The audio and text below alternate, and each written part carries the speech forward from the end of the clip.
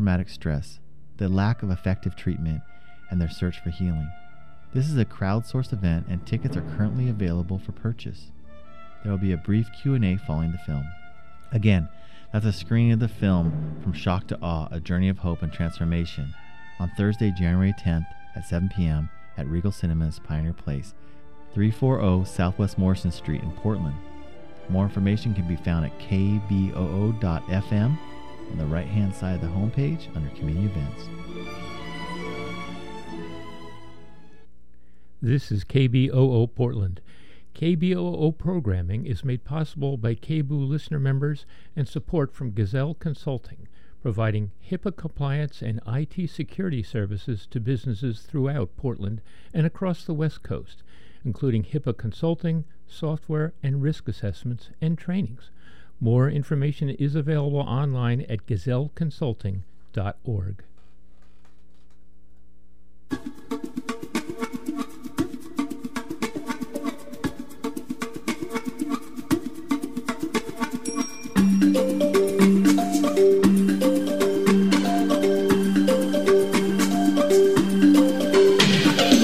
Today on Flashpoints, we feature an encore performance of a speech by Miko Peled, author of The General's Son, Journal of an Israeli in Palestine, and Injustice, the story of the Holy Land Foundation 5. I'm Dennis Bernstein, all this straight ahead on Flashpoints. Stay tuned.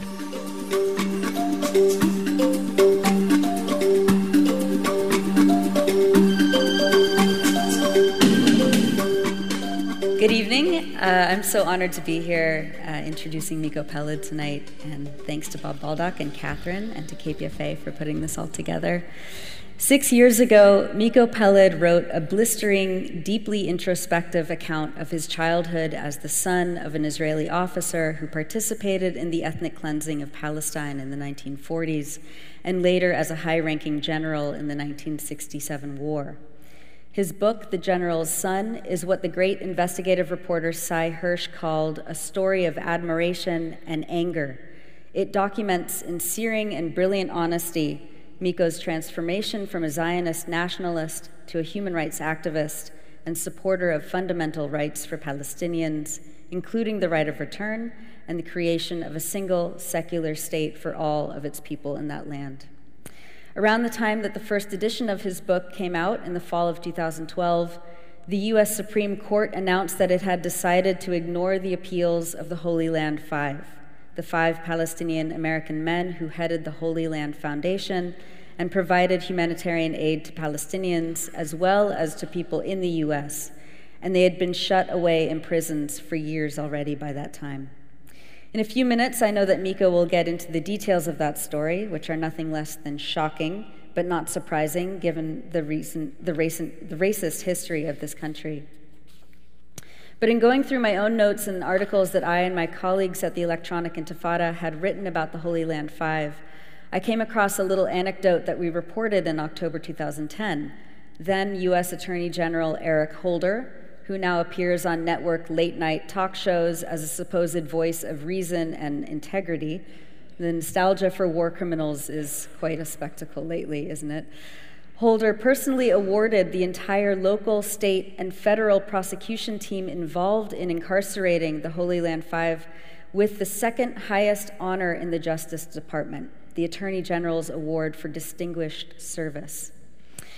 In prison, those men have been held in some of the harshest, most draconian conditions imaginable, in places that human rights lawyers have called little Guantanamos because they house mostly Arab and Muslim men.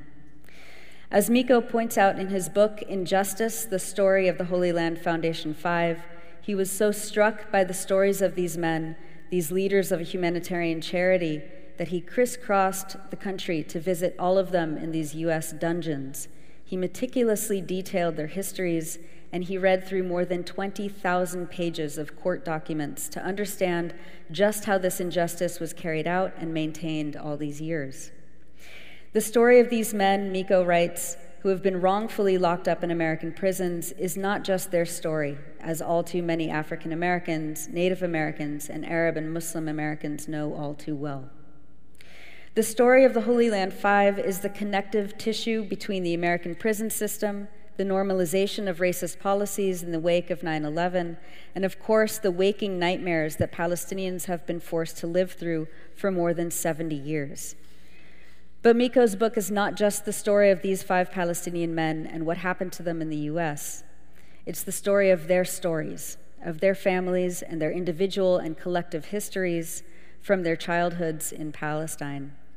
They are the stories of dispossession and exile and the refugeehood they were forced to endure as Israel stole their lands, their homes, and their rights one by one by one, and as the United States encouraged, financed, and abetted Israel's crimes over and over and over again.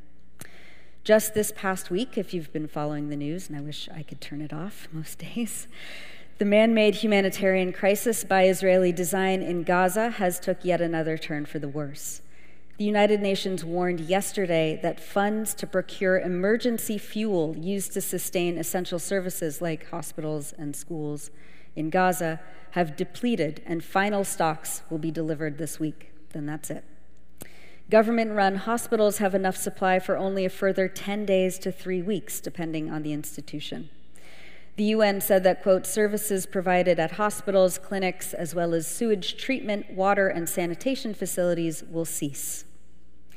In the occupied West Bank, more homes were destroyed by Israeli soldiers this past week, and the Israeli Supreme Court just yesterday greenlit the government's plan to completely demolish the entire village of Khan al-Ahmar and move the Palestinians there to a garbage dump in order to grab more land for Jewish-only colonies. In addition, here, the Trump administration announced that it was not only cutting off all aid to UNRWA, the UN Agency for Palestine Refugees, which is sure to plunge the most vulnerable Palestinian refugee communities into yet another crisis, but his most trusted advisor, Jared Kushner, that dead-eyed, swarmy slumlord of New York and Benjamin Netanyahu's close family friend. Kushner's work as a mercenary on behalf of the Israeli government and its lobby groups, his plan to strip 90% of the 7 million plus Palestinian refugees of their refugee status is also moving ahead. Once again, the U.S. is acting as an arbiter not ever of peace and justice, but of continuing by all means and ways Israel's settler colonialism and apartheid, rewarding Israel and financing the punishing of Palestinians for their existence instead of holding Israel accountable for creating the refugee crisis in the first place. There is only one way that Palestinians should be rightfully stripped of their refugee status, and one way that UNRWA doesn't need to be funded to save lives in clinics, to educate children, or to provide food and shelter, and that would be to end the occupation and the racist apartheid system and finally allow Palestinians to return to their lands and homes as guaranteed by international law, a law on the books for the last 70 years. Yes. Miko Peled understands this and stands amongst the millions of people in Palestine and around the world and here tonight who are working for justice and freedom for Palestinians, whether from the dungeons of the U.S. prison system to the streets, to the campuses, to the refugee camps. We are so lucky he's with us tonight to talk about his books and his work to help shed a light on some of the most crucial issues of our time. Miko Peled, thank you.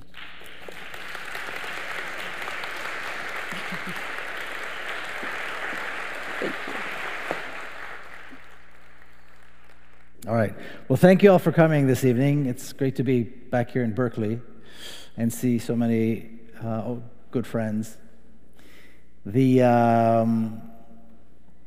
time I come and I see a room full of people miles and miles and miles away from Palestine who are willing to take the time to listen and engage in conversation, it revives my hope. And people always say, well, how do you keep going? How do you maintain hope? And it's very difficult to maintain hope because things are so severe. I just got back from Palestine 10 days ago. I was there for 3 weeks. I was there twice, actually, this summer. And even when you're celebrating something, there's always like something in the background that reminds you of how severe and how oppressive and how difficult things are in Palestine. So it's nice to see people engaged, nice to see people interested, nice to see people in so many different places who want to be part of this. I think most of you probably know my little story, but just very, very briefly, as the title of my first book, The General Son, suggests, I come from a very Zionist family. My father was a general. And then I took what I call a journey of an Israeli in Palestine. And I think a lot about that part of the title of the book, A Journey of an Israeli in Palestine, and what does that mean and why it's important. And I think it's important because it forces us to define Israel and to define Palestine, and also to understand what kind of a journey this is. You know, really, it's a journey geographically very small and insignificant, but it's a journey from the sphere of the privileged oppressor, colonizer, into the sphere of the other, into the sphere of the oppressed and the colonized. That's basically what it is. And every time I go to Palestine, I'm reminded of that. And I see more and more signs of that, of how absolutely clear it is that you have one side that is clearly the oppressor and the colonizer, and one side that's the colonized, the indigenous people who are actually connected to the land and whose culture is connected to the land, and who are so incredibly more free than any of the oppressors and the colonizers ever will be. It's really, really quite interesting. So the journey that I took from one sphere to the other, which is really, in many cases, just crossing the street, allowed me to see that. And every time I go, I see it more and more and more clearly. And if there's one thing that Israelis hate to hear about themselves, is that they are colonizers, is that they are the oppressors. You know, especially if they don't live in the West Bank. Only the Israelis that live in the West Bank are settlers. Only the Israelis who live in the West Bank are the oppressors. The rest of us, we're good, we're okay. And I quite often like to remind, especially if they live in Tel Aviv, I like to remind them that they are occupiers and they are settlers, and they are just as criminal as any Israelis who live anywhere in the country, because there really is no difference between the different parts of the country. It's all Palestine and it's all occupied. So it's always makes for a very interesting conversation, especially with Israelis who like to see themselves as progressive and left and so forth.